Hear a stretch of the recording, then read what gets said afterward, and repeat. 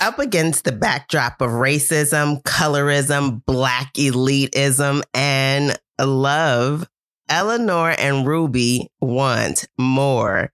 A chance to fit in, a door to escape poverty. The book, The House of Eve, the author, Sadeqa Johnson. And you're listening to Lit Society. Let's get lit.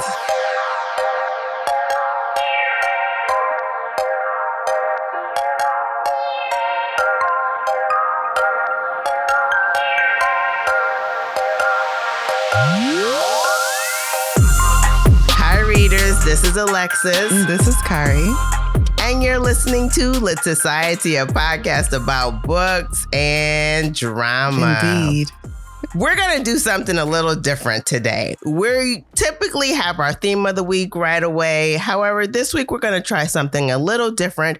We're going to push our theme of the week to after our deep dive. So instead, we're going to jump right into our context and author. Yeah, I like this change up because a few of our listeners were saying that the theme of the week, although they enjoy it, is sometimes distracting from the contents of the book. And then new listeners might not even know that we deep dive into the plot because we start with the theme of the week. So thank you for this idea. It really came from you. Oh, all right, then. Well, Kari, what can you share about the author and context for this book? So Sadeqa Johnson spent several years as a PR manager, and she's worked with the likes of T.D. Jakes, J.K. Rowling, Amy Tan, before becoming an author herself. She's a New York Times bestseller, author of 5 novels, and the recipient of the National Book Club Award, the Phyllis Wheatley Award, and the USA Best Book Award for Best Fiction. She's a passionate public speaker, writing coach, and Kim Below Fellow. She teaches for the MFA program at Drexel University and is a writing mentor for Story Summit. Originally from Philadelphia, Sadeqa currently lives near Richmond, Virginia, with her husband and 3 grandchildren. From the acknowledgments of this book, we also learned that this story took her into her own life and into our shared history as Black Americans. So starting with her own life, her grandmother was the daughter of a white jail owner and his Black mistress. Her great grandmother refused to pass. Her grandmother refused to pass. And then her grandmother married a Black doctor who also could have passed, but chose not to. And you mentioned colorism in the intro. Colorism definitely played a big factor at this time as upward mobile Black Americans were trying to distinguish themselves from the working class Black American or sharecroppers, or even former slaves. So this is the history that really sparked what became this book. She wanted to know what happens to people who fall in love during this time, those that end up in homes for what do they call them? Women who... Wayward children. Yeah, wayward children, really unwed mothers. And it was said publicly that those unwed mothers were whores. However, many of them had been assaulted or fell under some other situation without their control.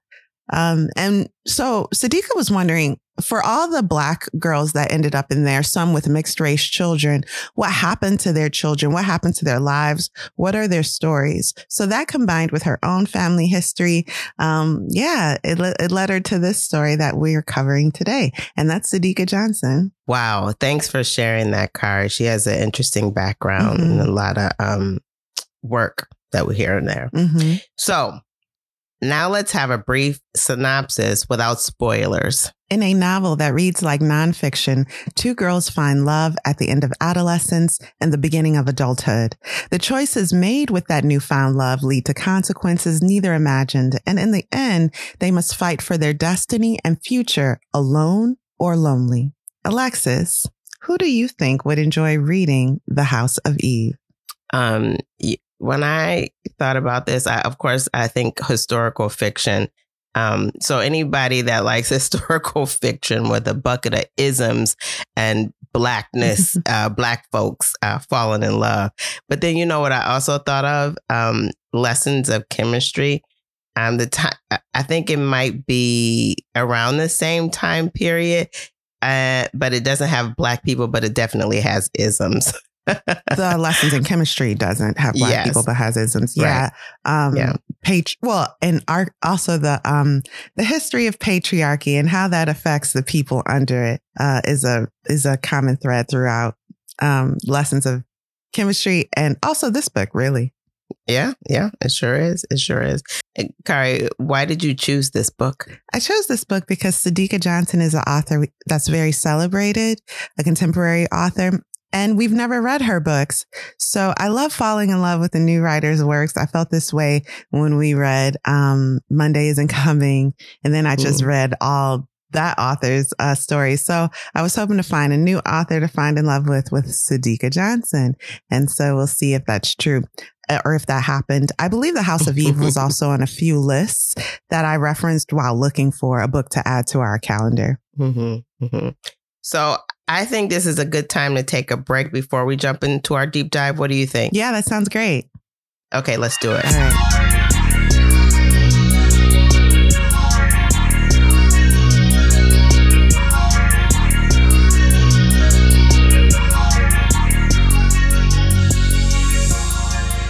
And we're back. Woo! Kari. Yeah. Are you ready to take a spoiler-filled deep dive into The House of Eve? I am so ready.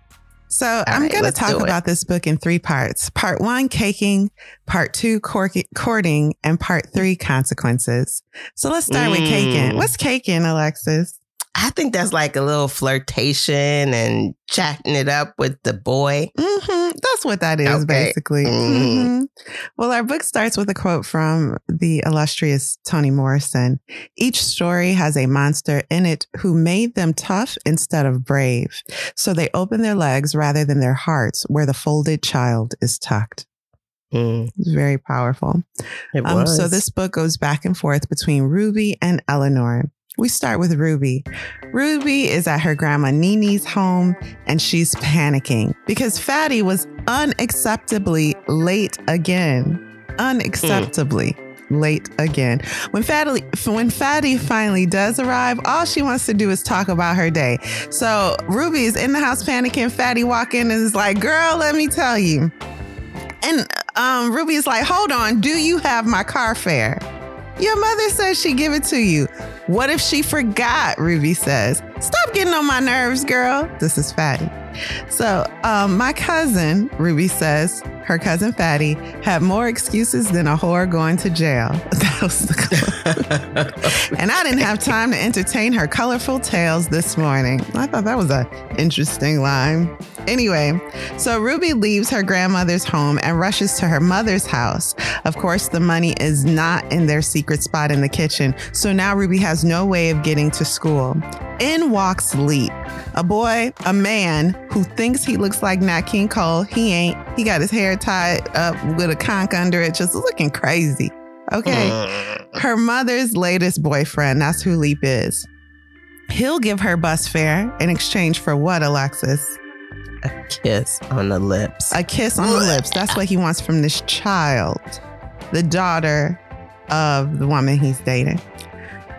So, Ruby thinks about it. A lot is riding on her attendance at school. She cannot be late. And of course, none of this is her fault. However, no one cares.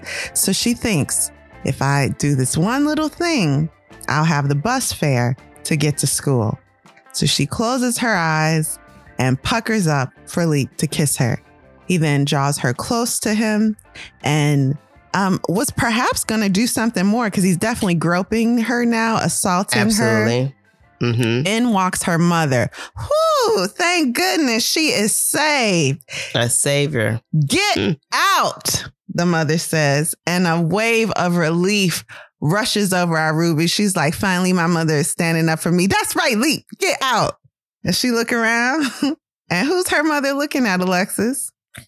Her, unfortunately. Yeah, unfortunately, her mother is looking at Ruby, and telling Ruby to get out. There's a section here I wanted to read just so the weight of this moment is clear. Stopped, I whined, pressing my elbows against his waist, trying to free myself, but his grip was unbreakable. Just then, the front door swung open, Leap stumbled back and pushed me away, but he wasn't quick enough. Inez, her mother, Inez's big eyes roved between us like a mad woman's. What the? She shouted, dropping the brown grocery bag. I heard something crack as it hit the linoleum floor. Leap backed farther away from me with his hands up like she was the police. She came on to me, talking about needing bus fare, all up on me before I could stop her. Liar, gross. I hissed. It was you. Get out of here. My mother put her arm in the air like she was firing a warning shot. Soft tendrils from her ponytail had come loose. We shared the same walnut-colored skin tone, but hers had turned apple red. I turned to Leap, waiting to see how he'd react, glad that my mother was finally taking my side. But then I realized she was looking at me. She was speaking to me. I was the one she blamed. Her eyes sliced into me like a butcher knife. And then she called her fast and kick her daughter out. Gross. Sadly, after all that, Ruby missed her bus. So that's that on that. So that's where we leave Ruby crying in the middle of the street with the taste of her mother's boyfriend in her mouth. That just feeling abandoned and disgusted. Now let's meet Eleanor. Bright, bookish, and basically boring, Eleanor attends the storied Howard University thanks to her hardworking Southern parents, particularly her mother. The money her mother saved her entire life by selling bakery isn't enough, though. And Eleanor is late on her tuition. To earn more, she works in the school library and eventually at a department store after school. And the library is the most peaceful spot on campus for our bookish Eleanor, especially since she prefers the company of books to people, though deep down she knows she desires both. Her dream is to become a library archivist, finding and preserving the written history of Black Americans or Black people throughout the diaspora, just like Mrs. Porter, who's the chief librarian and a great boss and friend. She also, our Eleanor, dreams of joining Alpha Beta Chi, a sorority, but the ABCs are only taking girls light, bright, and nearly white. So don't look like Eleanor gonna make it. She don't. So then we meet Mr. Back. Can you tell us a little bit about Mr. Back? Well, Mr. Back comes into the library, sits in the same spot all the time. And from her spot at the desk, Eleanor can only see his back. And so she, I guess she just longed to see him, what he looks like. You ain't never seen nobody from the back of their head and know they fine. Not really. Or maybe in my youth. The worst thing is for somebody to be fine in the back of the head and ugly in the front. Anyway, that's what you call bait and switch. So she be looking at Mr. Back, distracting her from her work. Because the back of his head is just fine. Okay. Well, Mr. Back is also fine in the front. And his name is William Pride. He asks if he can sharpen his pencil at her desk. And she's like, okay, Mr. Back, looking in his eyes. He was really distractingly beautiful to her. Yeah. Back to Ruby. Good, because I want to know what's happening with my Ruby. Ruby arrives at Thomas Durham Public School 45 minutes late with the feeling of Leap's vile tongue and scent still on her. She sits outside the class listening to her teacher and jotting down notes. Her armpits are wet with sweat and her stomach is doing jumping jacks, but there's no pity for Ruby in that school. Ruby is one of the chosen few in the We Rise program. Tutoring and mandatory Saturday enrichment classes are handled to prepare a promising group for college. So there's 12 of them. Out of the 12, 10 would be given a modest stipend for trade school, but 2 would receive a full scholarship. Ruby thought of her mom. She thought of her cousin Fatty. She needed to be among the 2. This was her way out, this We Rise program. Her teacher reprimands her and reminds her no excuses. Did you get the feeling her teacher was white? Was that the thing? No, actually, I didn't. I got that because she said something to the effect of, we have to work harder. Okay. Okay, that makes sense. So, and to the teacher's credit, perhaps she's just trying to push Ruby more, despite whatever Ruby's going through at home. help her to realize this is her chance and she can't let it slip by. However, as punishment, the teacher says Ruby will not be able to attend a trip they've planned to shadow doctors at a local hospital. And Ruby's devastated. She walks outside and spits the taste of leap onto the ground. Then she walks to Aunt Marie's house where all her belongings are waiting. And this has happened before. Like Inez, her mother, has been fed up with Ruby and sent her to Inez's sister's house, who's, of course, Ruby's aunt. Her aunt loves her, thankfully, and is happy to take her in. But they are very tight on funds, and Aunt Marie's apartment is like the size of a thimble. Before leaving for work, Aunt Marie gifts Ruby a paint set and tells her to watch for the landlord's son who's coming to fix the plumbing. So this is her way of escaping, and she's also quite a talented painter, Ruby is. So she begins painting. Here knocks at the door. It's the landlord's son, Shimmy Shapiro, a beautiful, kind, white Jewish boy. He looks at the plumbing, then at her painting. He tells her, "You're sad." It shows in your art. And he adds a bright streak onto the canvas with her permission. When he leaves, Ruby takes the glass of water he was drinking from and presses it to her bottom lip without thinking. Oh, boy. Oh, boy, indeed. Eleanor. So Eleanor is dragged to a dance off campus by her roommate, who is way more fun. Her roommate's name is Nadine. Nadine loves our Eleanor to pieces. She's a great friend. So also Nadine comes from money and everything. She just kind of get her way. She got her way of doing things and she just makes things happen for herself. But it hasn't made her evil. She's fun and nice. You are to like Nadine. We like Nadine, right, Alexa? Yeah, I like her. So Eleanor is making up all these excuses. She like, I can't go off campus. My teachers will kill me. My mother. And then Nadine is like, girl, she calls her Ohio. She calls Eleanor Ohio. Ohio, I got a closet full of dresses. Go in there and pick one. And she picks one out for Ohio, our Eleanor. And it's beautiful. So Eleanor goes to this off-campus dance with this beautiful dress on. And there she sees who, Alexis? Mr. Back. Mr. William Back Pride. from the front. That's right. William Pride. Apparently his family's a big deal. Everyone knows about him. He spots her immediately and asks her to dance. As they're swaying on the floor, in walks the ABCs. And it's just like Stomp the Yard. Like they make a big scene when they enter. ABC. Their leader, their president, is Greta Hepburn, a very light, bright, nearly white girl. How do you know William? Greta asks Eleanor. He and I go way back, Greta continues. We practically bathed together as children. Our families are very close. So she's obviously trying to like stake her claim to William. Greta maneuvers her arm so as to spill Eleanor's drink, her soda, bright orange soda, I think, all over her beautiful borrowed dress. Eleanor goes to the bathroom to clean up and comes back to find Greta dancing with William. It's just as well, she thinks, and she leaves. Aww. Ruby.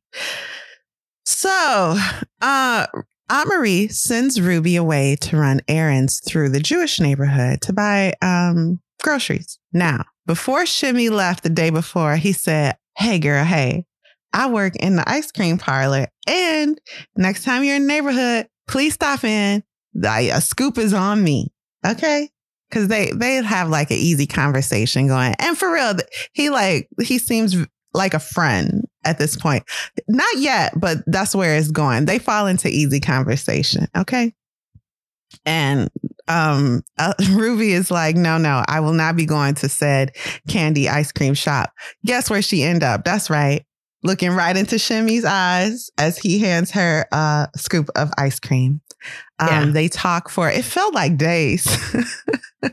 People are coming in and out. They just chatting it up like it ain't 1950s. Like right. There you go. Throw that in friends. There. Mm-hmm. Yeah, placement of time, 1948-ish, 49. This is happening. This is not a good look. But all she can think about is the way he looks at her and the way he listens to her.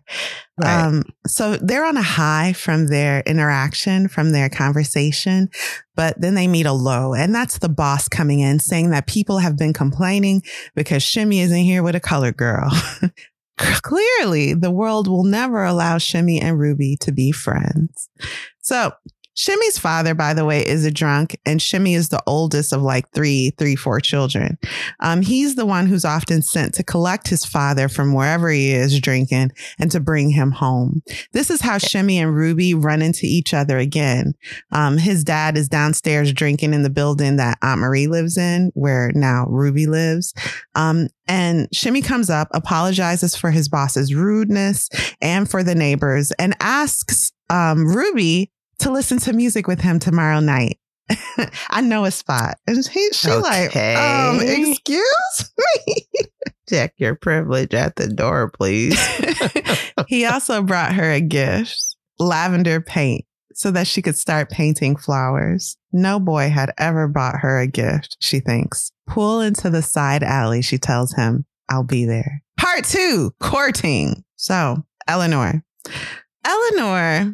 and William find each other again. Actually, William finds her. Guess where? That's right, at the library, because she ain't got no life. Oh, I'm so surprised by that. I really am. He knew right where to find her. Right, where to find her. He says he looked for her at the dance and wants to see her again. She's like, really? You want to see me? Cute. He asked her to join him at Lincoln Theater. He'll pick her up at 7. Her roommate loans her another dress. Her roommate is ecstatic for Eleanor because William is fine. And he a doctor to be. This is Nadine, the roommate, talking. And well-bred, girl, what a catch. Great job. So William picks her up on time. He holds her door and her hand, returns her by dorm curfew, asks to see her again tomorrow, and kisses her cheek goodbye. It is cute. Okay. What a gentleman. He is a gentleman. Okay. Eleanor could explode. She melts right there in the middle of the street into a puddle and is swept away. Anyway, Ruby. Ruby sneaks into the alley and then into Shimmy's car. They fall into easy conversation and she tells him about the We Rise program and what she's up against. Music lingers into the car windows from nearby. He's like, there's this moment in their conversation where he turns around and looks at her because she's sitting in the back seat at first. And he goes, you want to be a doctor? I never heard of a colored doctor before. And she realizes she's forced to learn his history, but he knows nothing of hers. Like, there are great medical strides that were made by Black doctors. He don't know nothing about that. They make up, however, and he tells her how he found this outdoor spot for free concerts. It's where his grandpa used to take him with his cousins. His grandpa died 2 years ago. So they both talk freely about who they are and the load, like what's on their plate, because they both have like heavy loads to carry in their families and in their lives. I can't see you messing up anything, he tells her. He turns his face toward her and his eyes are so warm. She feels a flicker of heat rise up her neck. Okay. He wants to be an accountant, he continues. He's being trained by his uncle. And he teaches her a few words in Yiddish, mostly bad words. They return to the alley near her home. Shimmy kisses her hand and she can't believe this moment. When she walks in, her aunt is not at work like she's supposed to be. She's sitting right there in the kitchen. And Ruby, to her credit, tells her aunt everything. And her aunt says, listen, you are playing a game you can't win. End it now. You gonna get burned, girl. Back to Eleanor. Advice. So Eleanor and William are officially courting. He's kind, he's attentive, he's attractive. She's crazy about him. It's time to meet his family. Can you explain the Pride family brunch, Alexis? So when she walks into their home, first off, she's amazed by the excellence of the home. It's beautiful. It's like more than she's ever seen. But when she walks in, there's like 4 white women. There are white people everywhere.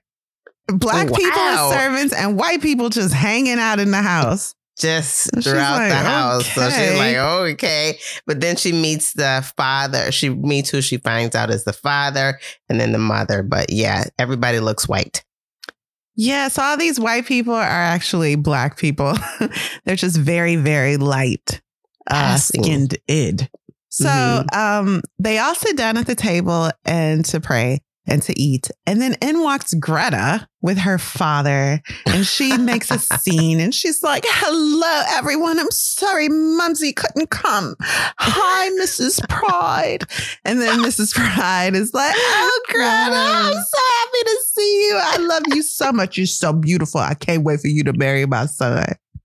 Pretty much. It's awkward. Yeah. So the father is nice to Eleanor. The mom hates Eleanor. And Greta is very flirty. And eventually, like, Eleanor goes to the restroom, comes out, and Greta's standing there. And she tells her, there are plenty of men on campus for you to rendezvous with. William belongs to us. That's Greta talking. Eleanor returns to her dorm room feeling defeated and depleted. Don't let them get to you, Ohio, says Nadine, the roommate. Part 3. Oh, it comes quick. Consequences. Wow. Just like real life. It comes fast. Ruby. Right at you. A light tap on the front door when Aunt Marie isn't home turns into a kiss, which Ruby will pretend is her first, because remember, her first kiss was unfortunately with Lee. Shimmy has been looking for her, he says. He assures her, we can be together. I'll protect you, no matter what the world thinks. He's an idiot. He'll also help her with her homework, which is great, girl. Don't say no to that, because he's good at math. And, Ruby isn't.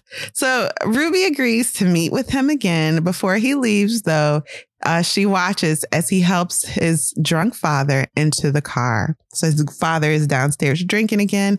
And Ruby thinks to herself, he is a good boy. He really is. He's a good man. Eleanor, he's still a boy.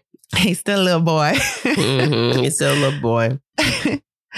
So remember I told you that Eleanor needs to make more money to pay her tuition, which she's a little behind on. So she took that job at a department store, the city's first Black-owned department store. Well, William's mother walks in to the department store and Eleanor hides within earshot. William's mother, Mrs. Pride, is with Greta's mom, and they're talking about what, Alexis? Oh, how she doesn't like this new girl that William has brought around. She doesn't fit. And Greta's mom is like, a lot of boys been calling after my Greta. I can't hold them back. So I hope William gets it together quickly. Yeah. And Mrs. Pride is like, yeah, me too. I'm really not into this poor girl, this poor little dark too. Right. Eleanor is not dark, by the way, but she a little too dark for that nearly white family. In Rose Pride's mind. The rudeness drives Eleanor into a desperation and fury into William's front door. He assures her that he wants to be with her and no one can stop that. Just like Shimmy. Okay. Man. They end up in his room alone. And what happens next leaves Eleanor feeling temporarily vindicated. Ruby. So all the upperclassmen wear stockings and Ruby's like, Aunt Marie, can you please buy me some stockings? And Aunt Marie does not want to go downtown with them judging eyes, but she's like, anything for my little Ruby baby. Because everyone really loves Ruby except Inez, Ruby's mother. Right. Her mom.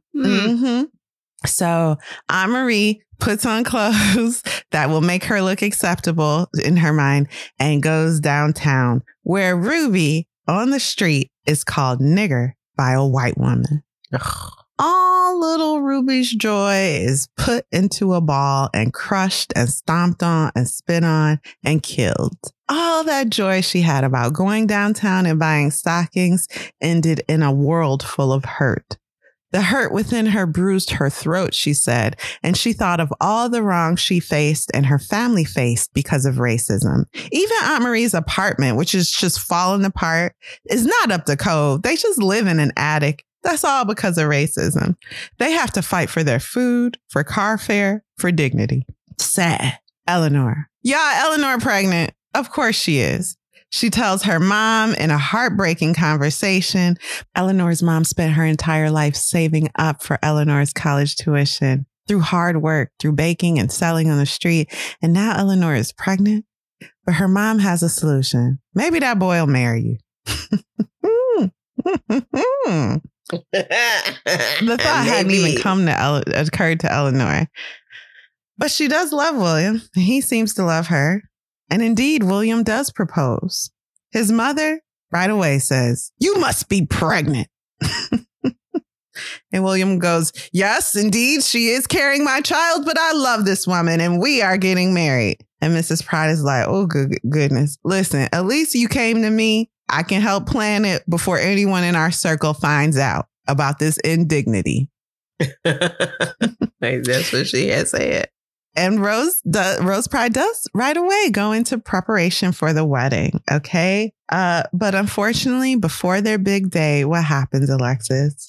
She miscarries. She miscarries her baby. Eleanor does.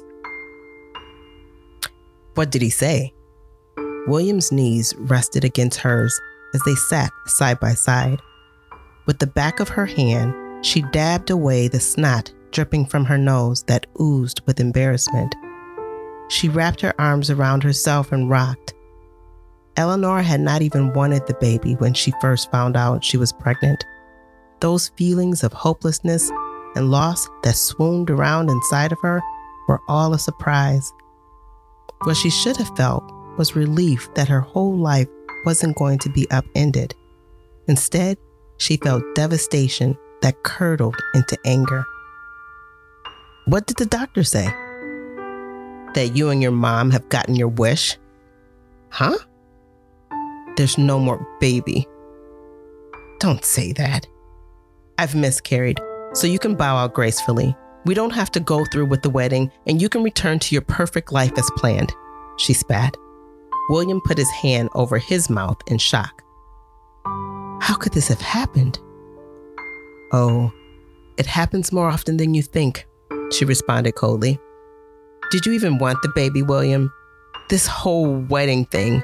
She pushed his hand off of her knee. What? He looked at her incredulously. You heard me. Did you even want it? Baby, calm down. He took her hand and held it firmly. Naturally, I was surprised at first, but I've started looking forward to building a life with you. Why? You weren't?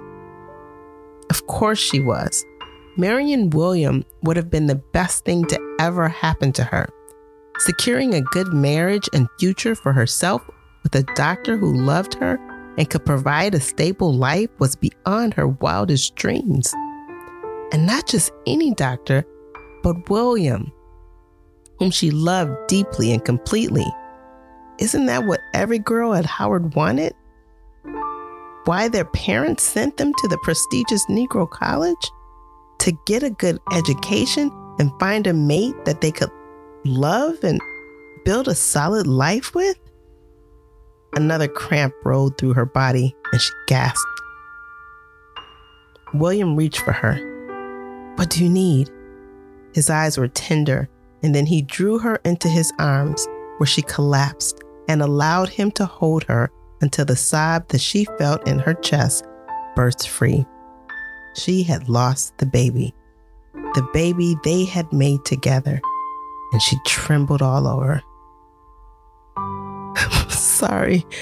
I feel like I failed you. Her voice was small. I don't even know where we go from here. William dried the wetness under her eye with his thumb. I'm not letting you get away from me that easily. Eleanor, I love you, and I still want to marry you. Her eyes glistened. What has she done to deserve such a kind, good man? We can try again. Everything will be fine. You just wait and see. That's a promise.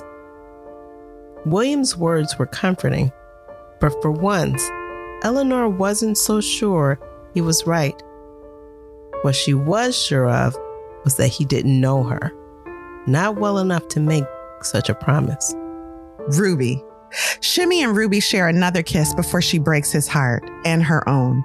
After that incident with the white woman on the street downtown, she realizes this can't happen. We can't keep doing this. You need to get out my life with your beautiful green eyes. You make me sick. He's like, baby, no, I got another present for you. He always got presents when he coming around too. It's like, baby, please, baby, please. Yeah. So she kicks him out and she throws his present in the garbage and she just, she gets it out of the garbage, looks at it, and it's a comb covered in rubies. And she can just hear his little disgusting voice talking about rubies from our rubies. And she just hate his guts with love. She's like, I can't stay away. So anyway, she tells him it's over though and throws him out and throws his gift in the trash. 1 year later. So the book is divided into like 4 parts. Everything we just talked about is in part 1. Now we start part 2 in the book and we meet Ruby again. She took a job cleaning with Aunt Marie. Aunt Marie needed extra money, so she decided to work in domestic work, which she hates. And then we see Ruby throwing up. Oh, yes. Aunt Marie looks at her and says, I told you would get burned. And we like, Ruby, no. Y'all, Shimmy done went off to college in Brooklyn. Okay. I think they live in like Philadelphia. So he's a little bit away, but not a whole world away. So he went back to college for 10 months, came back missing his Ruby. So he's like, Ruby, I got to see you, girl. And she like, but you went to college. Ain't you colleging? Like, I couldn't stop thinking about you. Oh. And so they began sneaking into the candy store, kissing and stuff. And then Ruby got pregnant. Aunt Marie tried to arrange an abortion, but that didn't work. Ruby told Shimmy about the baby, and his first reaction was anger toward her. He said, how could you let this happen? She said, huh? What does he say? Come again? Okay. He kisses her in the cheek and leaves. Ruby begins to paint. Will she end up a maid? Will she end up like her mother? However, Shimmy proposes in the back of that candy store and his mother walks in on them. Someone has said he was bringing a colored girl back here. And look at what I find. A little love nest. And it's disgusting. And y'all all stupid. And so the mother now makes a proposition. Look, little girl, I hate your guts. And I don't even know if the baby inside of you is my son's, which Aunt Marie is in the room when this happens. And Aunt Marie calls that out like, no, you're a liar because you wouldn't even be here if you weren't sure it was your son's. And then the mother cleans it up right away. It's like, okay, well, look, I have an opportunity for you. You in that We Rise program? Well, I'm on the board. And if you want to go to college with a scholarship, if you want to get out of this life, you'll do what I say. Leave my boy alone. First of all, leave my boy alone forever. And second of all, I'm going to send you to a lovely resort where girls go to have babies. It's run by nuns, and a nice family who is better than you will adopt this child. So we'll leave that there. Back to Eleanor. She's pregnant again and praying every day in thanks of her baby and for its protection. A part of her knows it's a girl. William can't keep his hands off of her. They married now, but he loved him some Eleanor. He be sneaking peeks at her. He said, well, look, those still Eleanor. That's my wife.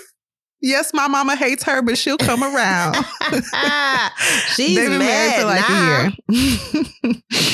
So, he thinks his mother will come around, but there is a part of the book I wanted to read to y'all. So one time, Eleanor was eavesdropping, and you should never eavesdrop because you will hear your slave call down evil upon you. That's a scripture. So Eleanor was eavesdropping and heard a conversation between William and his mother. And it goes a little something like this. So Eleanor and William had waited until after the wedding and honeymoon to tell his parents that she'd lost their first child together at 10 weeks.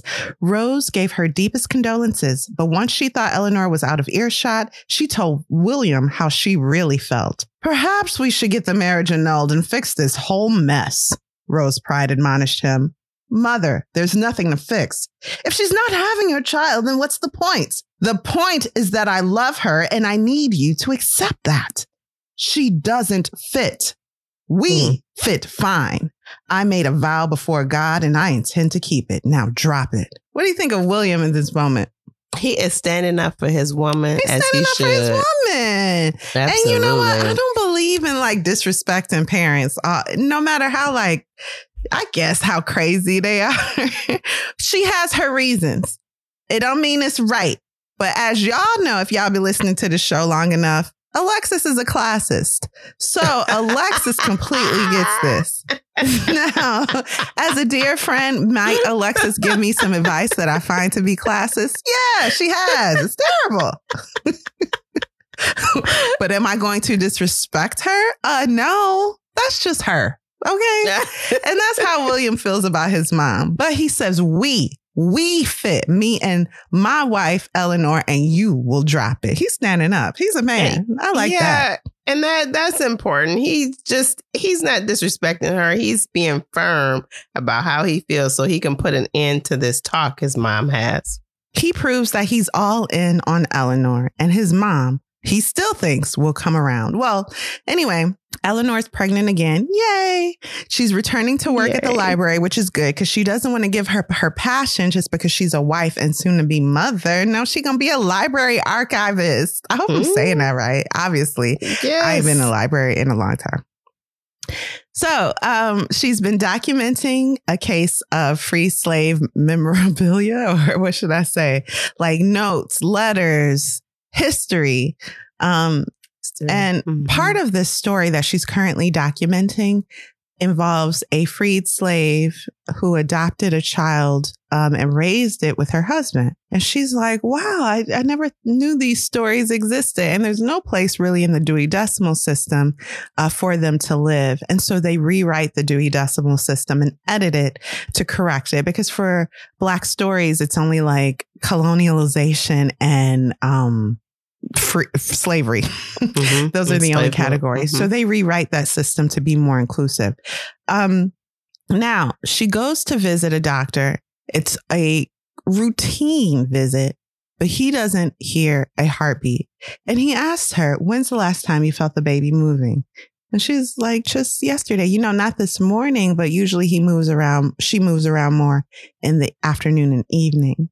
And the doctor's calm and is like, okay, well, we're just going to move you to another room and give you another examination. And Eleanor feels something is wrong. The news hits hard. She's out of her first trimester, and this is now a late miscarriage. It's her third. Whoa. So William is called because he's now working at the hospital. And when the doctor says third miscarriage, William is like, this is our second.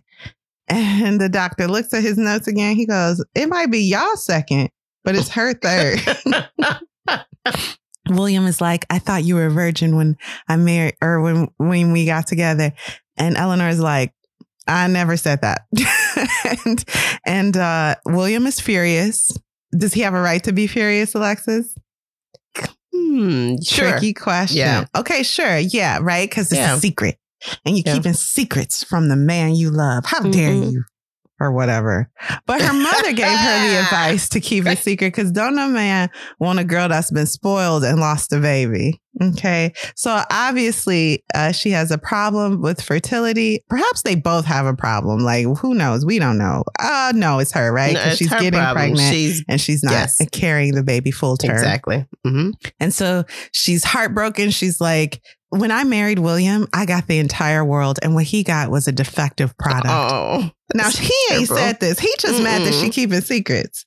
But she done made it into her being useless and just, a lot of heartbreak. And by the way, she had to deliver that baby. So that's really hard. And the baby's foot just stays in her mind, that little purple foot. So she's really heartbroken. In walks a nun. And then she also sees, if I could just say that, she also sees this as losing her opportunity to prove her worthiness within the family or her spot within the family. Yeah, especially with the mother. Because William has never given her reason to feel that she didn't belong in this family. The mother definitely has. Right. So in walks a nun with an idea for their family. Just, hey, I'm a nun walking in. It's a coincidence. And what does the nun want? She wants to help her with her future by providing her with an adoption opportunity. And then they make a decision, William and Eleanor. They won't tell anyone that Eleanor did not carry to term, and they will adopt a baby and pretend it's their biological child. And no one will be the wiser. Hey, honey. That's the mother-in-law showing up at the door a few days later. And she walks in, Rose Pride does, sits at the table and says, okay, I'm glad he came to me because I'm good with a sewing machine. And I made you a stomach padding so no one will know. Like, here's a list of events you're supposed to go to. I'm going to show you which ones you're going to and which ones you'll say you're too tired to attend. On this day in this month, we'll say you're on bed rest. And that way, no one will expect you for all the other events. And Eleanor is like, what? He told you? And Rose is like, of course he did, darling. Of course. I'm his mother. So Eleanor feels betrayed. She's never called her husband at work. She calls him and gives him a piece of her mind. And he's like, but mama can help. She know how to do stuff that's dishonest. What you want from me? Shoot. And it was your idea to hide the baby. I'm doing this for you. We need help with that. You're welcome. I mean, I don't know. And later, then it's also Nadine. tit for tat, okay? Yeah, you got secrets. I don't, though, because I told my mama. So anyway, so now the only people who know about this, we're going to assume his father, but maybe not. So we know for sure that Eleanor, William, and Rose Pride know about this secret idea, this arrangement that they've made to adopt a baby and pretend it's their biological child. One day, Nadine, the old roommate, stops by. She's going to be the godmother for the baby. And she also serves to update Eleanor on the gossip around town. And part of that gossip is that this big wedding on the East Coast that Eleanor won't be able to attend, who will be there? Oh, that other ABC girl. Greta. Who still want William, who still ain't got a life. And this is a thorn in Eleanor's side. She's very insecure about beautiful Greta, who for some reason her William doesn't want. At one point in the book, William is like, Greta been pushed in my face my whole life. I kind of see her as a cousin. She like family. I want you, girl. And Eleanor just can't believe it. Like, Greta's beautiful. Why do you want me? And she fits into your world. Why would you want me? It's more work. So anyway, now she knows Greta and William will be on the East Coast together, and Eleanor can't go because she got to stay home and pretend to be pregnant, and she is sick about it. Back to Ruby. So neither of our girls are really thrilled with their lives right now, but Ruby probably has the shorter end of the stick. Not probably, definitely does.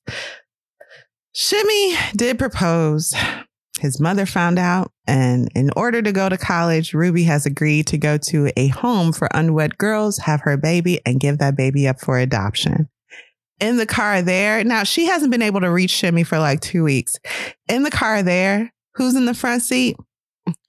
Shimmy. Now his mama's driving. Shimmy's in the passenger seat and Ruby's in the back. And Shimmy the whole way is like, please marry me. Why won't you marry me? His mom is like, shut up, stupid.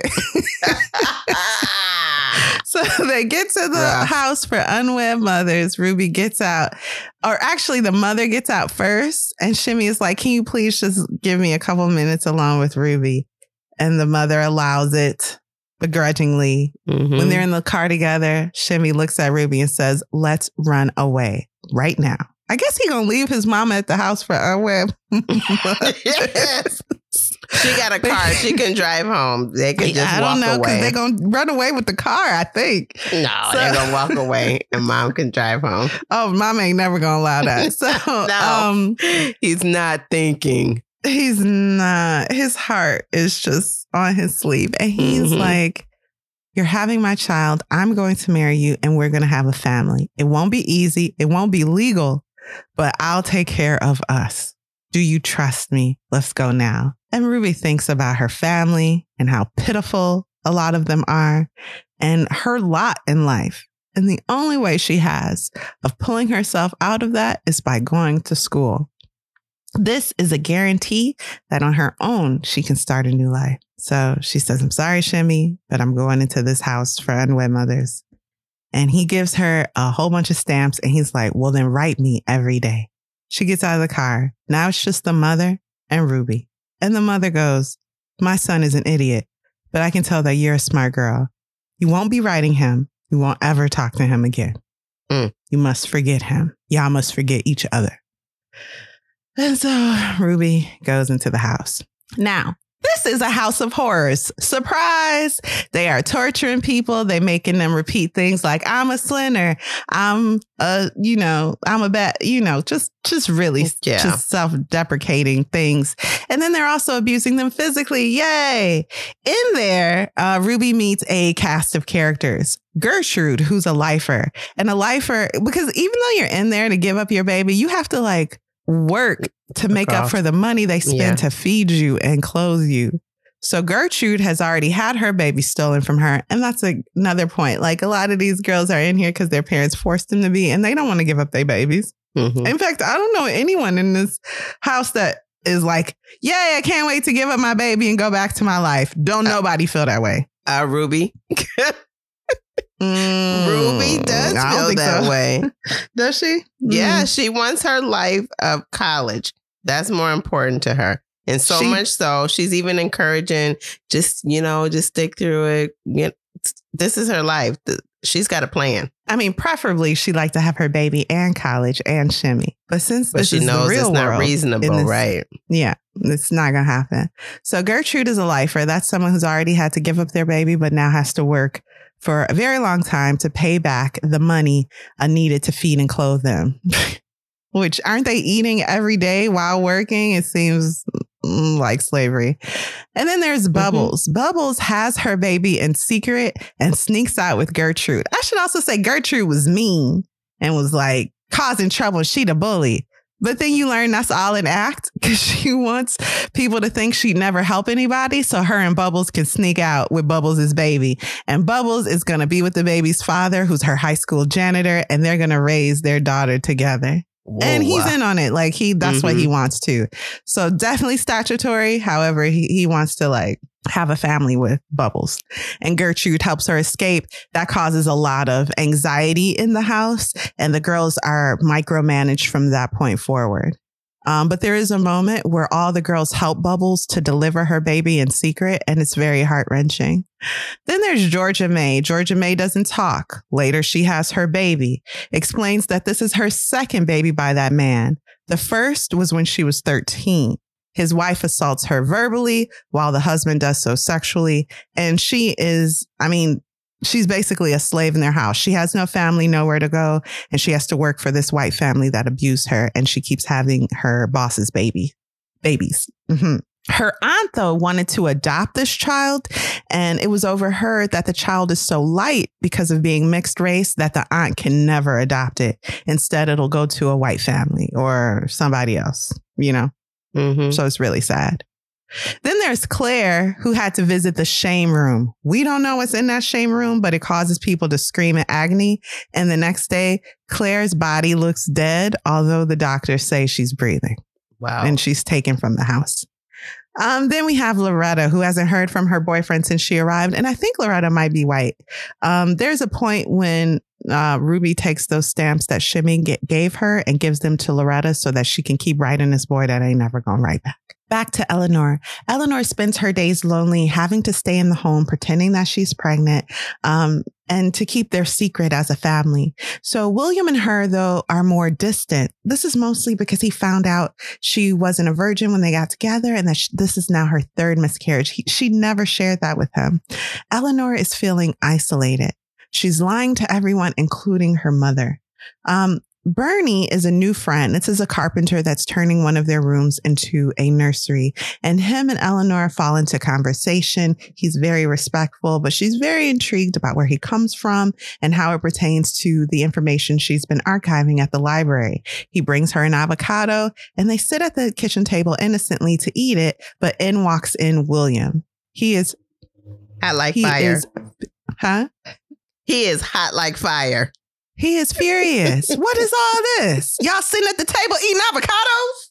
So it's not good. Late one night, they get a call. It's a nun. The nun says, "You have a son." Okay, so just so you know, all these little spats that Eleanor and William go through, that's fine. They're going to be fine. They really love each other. It's going to be fine.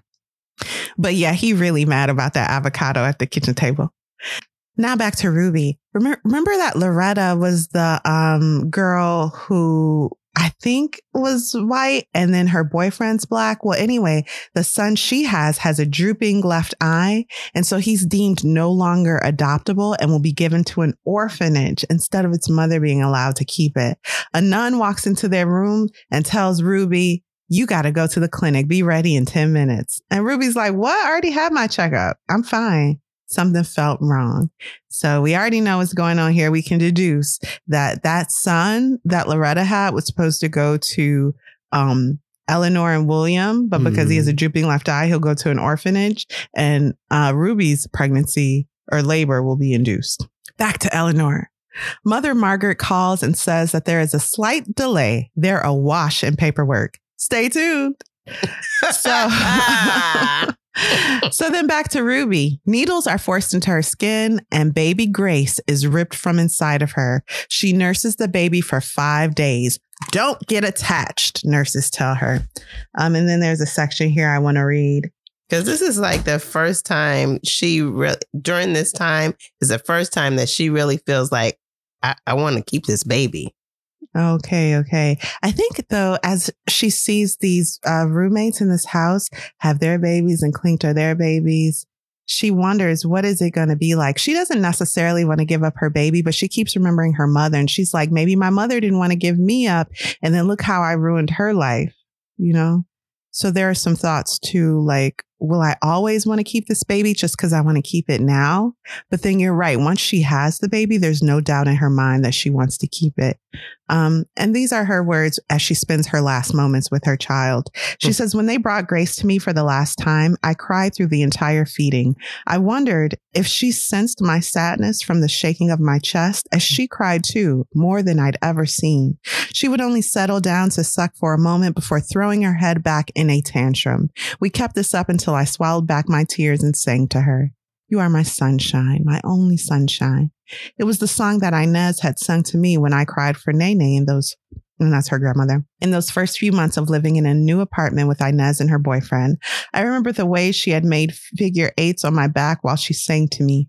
Inez could be nice when she wanted to.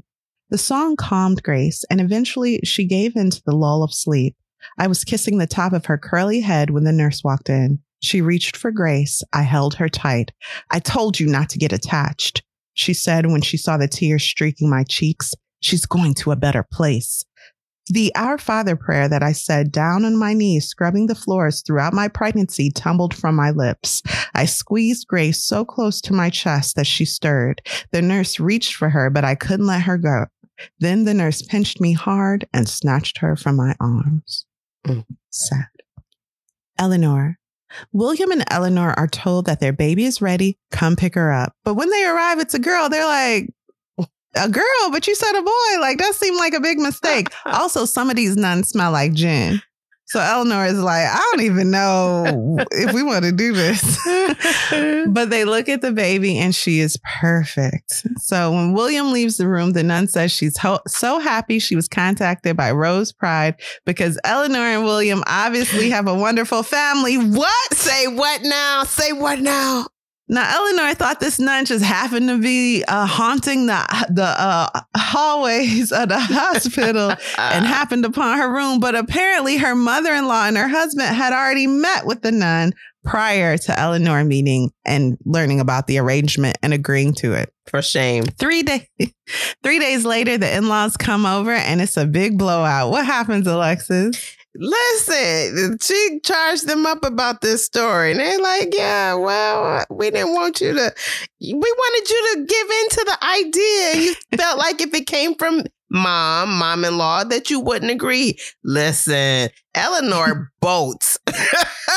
She drives 7 hours back home. That's all I'm going to say. She real mad. So it's odd because Rose Pride is delusional because she's holding the baby and she's like, oh, the baby got green eyes. She get that from our side of the family. Like, what? This baby is adopted. And you know that. Why are you saying that?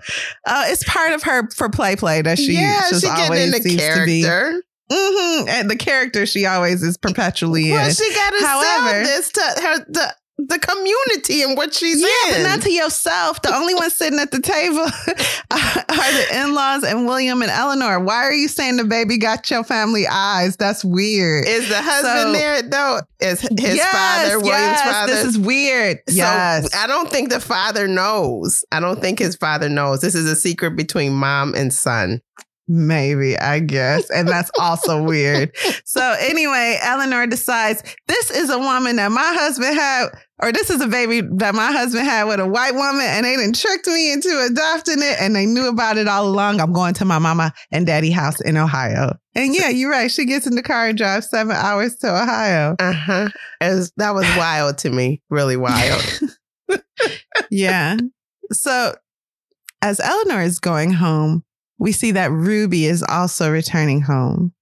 She turns in all the homework she missed and finds herself on Inez's door. She goes, did you love my father?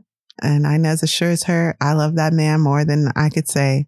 And the way he turned me away and his mother laughed in my face, I'll never get over that heartache. Inez has had another baby, a little girl, and she tells Ruby, it's good that you're with your aunt. Your aunt's always loved you, and there you'll be safe. That stuck with her. Interesting. So Ruby goes to her aunt's house, and guess who come knocking again? Looking just pitiful. It's Shimmy. Shimmy won't let go. Shimmy, shimmy, yeah.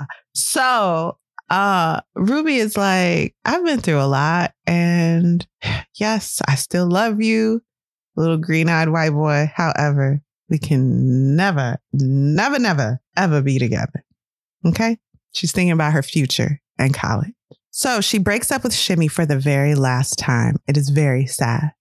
Back to Eleanor. As we said, Eleanor drove to Ohio. Her mother was happy to see her. She arrives on their front door and tells her mother everything. Her mother's response is, whenever I was looking at your daddy cross-eyed, that's because my own eyes was crooked. Is this something you want to tell me?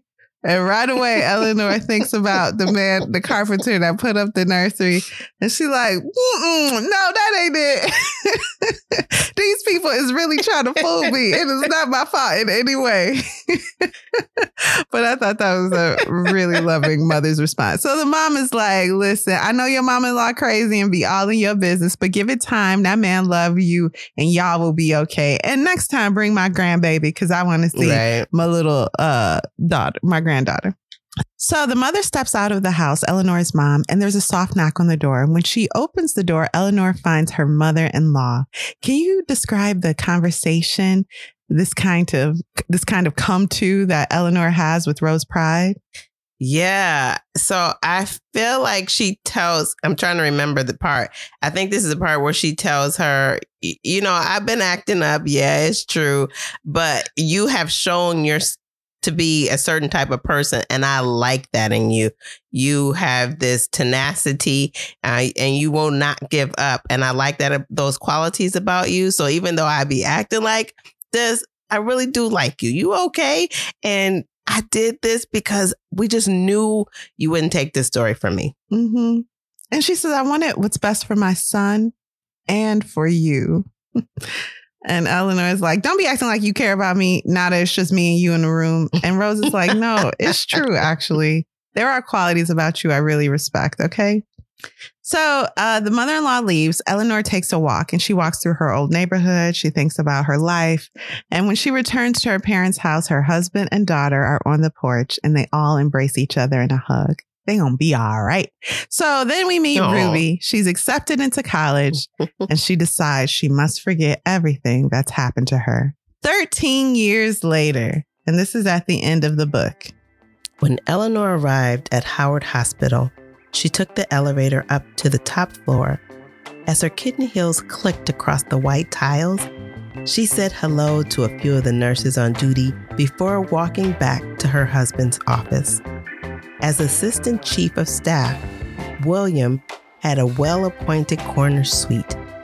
Eleanor could hear voices from the office floating down the hall. "Darling," William beamed when he saw her, and then stood from behind his desk. A woman in a white lab coat with a stethoscope hanging from her neck sat in the seat across from him. "I'd like you to meet our newest doctor on staff, Dr. Pearsall. She's an optometrist and has just arrived from Philadelphia." The woman stood and reached out her hand to Eleanor. Eleanor shook it. Her touch was soft and somehow familiar.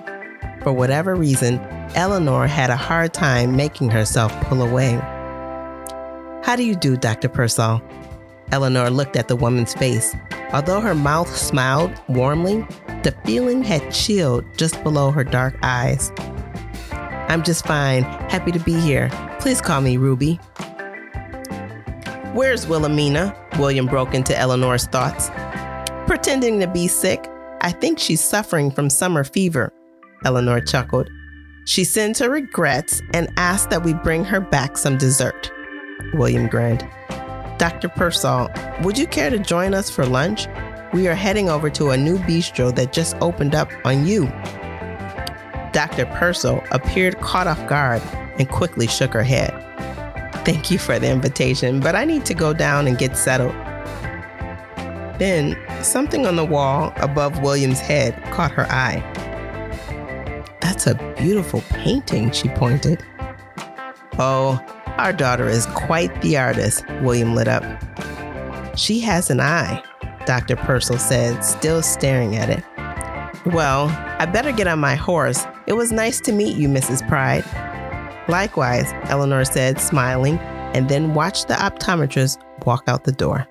Thanks for that great deep dive, Kari, into the House of Eve. No problem. Before we jump into our final verdict, let's discuss our theme of the week.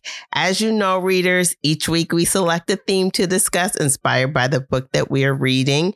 The theme that I've chosen for this week is a look at homes for wed mothers. That probably isn't the right topic.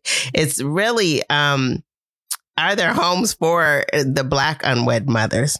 And what I was thinking about when I thought about this theme was whether there were any homes specifically for Black women. And what I found is the answer is kinda. There's a section in the book where Mrs. Shapiro comes to Ruby's home and really she's insulting her. And then she tells Ruby that she has a way to get through this pregnancy and still have a shot at the scholarship. And so in this part, she tells her that I want to help you make it all go away. Well, in the rare case that this sort of unfortunate thing happens in our community, we send the girls away. And Aunt Marie tells Mrs. Shapiro, we don't have family in the South, if that's what you mean. Mm-hmm. Exactly. And Mrs. Shapiro then says, to a home for unwed women who have fallen into trouble. And then she says, I've inquired discreetly and I found a place in Washington, D.C. that specializes in this sort of thing. It's expensive, but I'm willing to take care of it. There are only 4 spaces allotted for Negro girls in the home. And as of this morning, there is only 1 space left. We must move quickly before things start to flower. Please don't take too long to decide. And so I was thinking, like, is this place... It's not just for Black women, clearly, because there was only 4 spots available. But really, are there other places for Black women in this condition? And additionally, in the book, that section, it tells us the name of the home. It's called Mission of the House of Magdalene. And their mission is to assist the prostitutes, troubled, lost, and fallen women and wayward girls. And Mrs. Shapiro hands Ruby a brochure that's glossy. It looks pretty, but there's white women on the cover. And it says, mistakes can be forgiven. Mistakes can be fixed. God will forgive. So let's dig in. There was a time before contraceptives were readily available when unwed mothers were sent to homes and forced to give up their children for adoption. That's a fact. And it's, I think at the time period was like between the late 40s and 1973. And that's according to a book by Ann Fessler titled The Girls Who Went Away. And between this time period, it was estimated that 1.5 million unwed mothers in the United States were forced to have their babies, give up their babies for adoption. 1.5 million? 1.5 million. Goodness. So imagine those children not knowing who their parents were, and the parents sometimes going to look for them. And the way the book tells the story, they were hiding all that information so that nobody could go back and see. And that's how we have, I want to say in the late 90s, I feel like a lot of stories came out about this very thing, how the mistreatment was, how people were forced to give up their babies. Do you remember stories like that, Kari? Absolutely. Yeah. In any event, so there were some homes for unwed girls in the 50s, but they were not very common and they weren't accessible. The thing is, when it was a unwed Black girl, typically it happened from some kind of incest or, you know, just a bad experience happening. It wasn't generally a love story. And then they never had the resources to send their children to these facilities. They most likely sent them back, like Marie said, to the South, to some family, and the family would care for them, some other family member, and you would be raised as so-and-so's child when you're really so-and-so's child. Do you know what I mean? So anyway, like most Sadeqa of Johnson's own story, her grandmother. So she says so this happened with Sadeqa Johnson. She says, my late grandmother became pregnant with my mother at the age 14 and gave birth to her at 15. So growing up, her mother, Sadeqa's, the author's mother, always thought her grandmother was her mother and that her mother was like her sister. But really, she found out later in life that her oldest sister was actually her mother. Right. When she was in 3rd grade. Okay. A little confusing to me, but I get it. I think I got it. Well, anyway, most of these homes that the unwed mothers, and again, mainly white, were run by religious or charitable organizations that catered to white women and excluded or discriminated against Black women. So there were like 3 homes that I found that were open to receiving Black women. The first one is the National Florence Crittenton Mission, and they served white women, but some of their branches admitted Black women, or they even established a separate branch for Black women. And one such branch was in DC, and that opened in 1914. And then there's another place that's called Rosalia Foundling and Maternity Asylum. And it's said to have been named after Rosalia Jenkins, a Black woman who died in childbirth at the asylum. But I saw some conflicting information that might not be actually the case. Okay. In any event, this place accepted women of all races and religion and provided them with education, training, and placement services. And then there was actually a facility in Chicago, Illinois, and that is the Phyllis Wheatley Home. And actually, as of 2021, that home still exists, but it's in disrepair, and they're raising money to keep it as a historical building. In any event, it was a home for young working women in Chicago that had migrated from the South, and it was affiliated with the YWCA. And it was one of the few organizations that welcomed Black women, and it had a maternity department to serve the unwed mothers and their babies. So while these homes exist, it doesn't mean they were treated any better. The lies that were told, if you recall in the book, it mentions how they tell Eleanor that the baby is coming from a good home, good family. Do you remember that?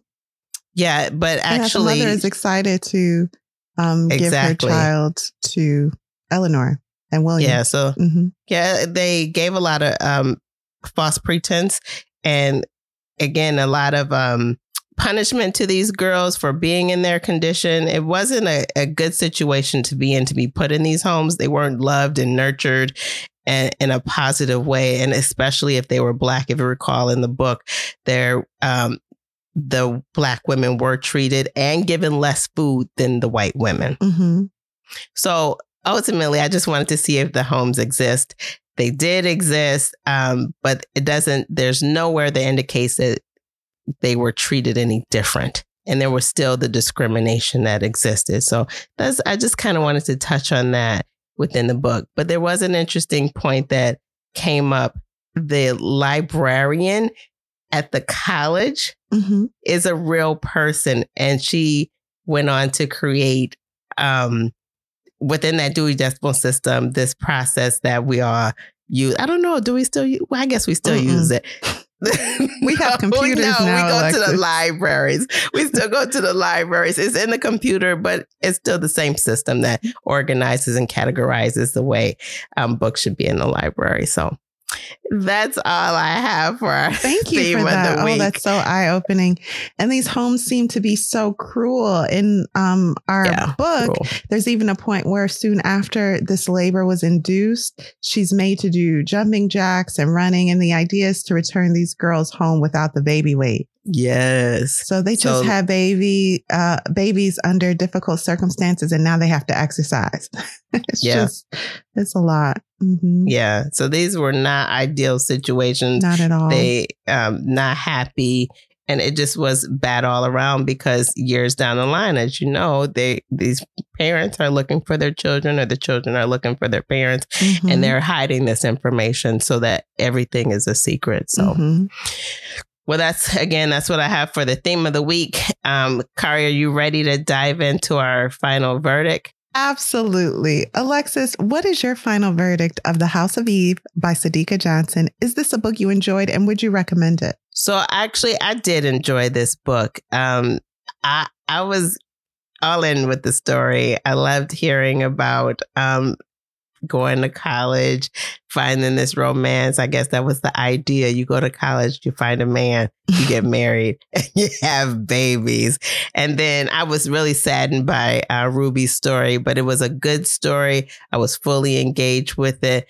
And I would love to read this book again. So I would definitely recommend the book, and I would read it again. How about you, Kari? What's your final verdict, and would you recommend this book? Yeah, I thoroughly enjoyed this story. I agree with you. I love how we fall in love with each character, sometimes bouncing back and forth. You feel like when the narrative is told in this way, I have to pry myself away from my favorite character to revisit this character that I only kind of cared about. But in The House of Eve, I cared about both Eleanor and Ruby equally, and I found it unputdownable. I was really wrapped into their stories. I thought the moments when they're dating was just so sweet, so cute. And she really captured how each young woman felt in those moments.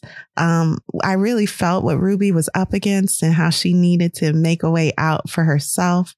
I appreciated Eleanor's story and how she married into this family with colorism and classism issues, but her husband loved her and she loved him, and they were going to make a way. But her body was betraying her in a way. So that pain, I really thought was relayed really well to the reader. So it's not overly heavy. It's not overly preachy, but it gets its points across in a way that is very entertaining. So I thought she did a great job. I really love the story. The pacing was brilliant. And it felt good at the end. You know that they'll eventually meet each other. And at the end, you're like, will there be something in the child that Ruby recognizes? Because obviously they're going to meet. What a coincidence, but not really, right? Because both William and Ruby are doctors. So they might start being in the same circles. It's going to be very interesting. But I thought the story ended at a perfect place. And yes, this is definitely a book I would recommend. I would say that there are moments of intimacy that may be too much for some readers.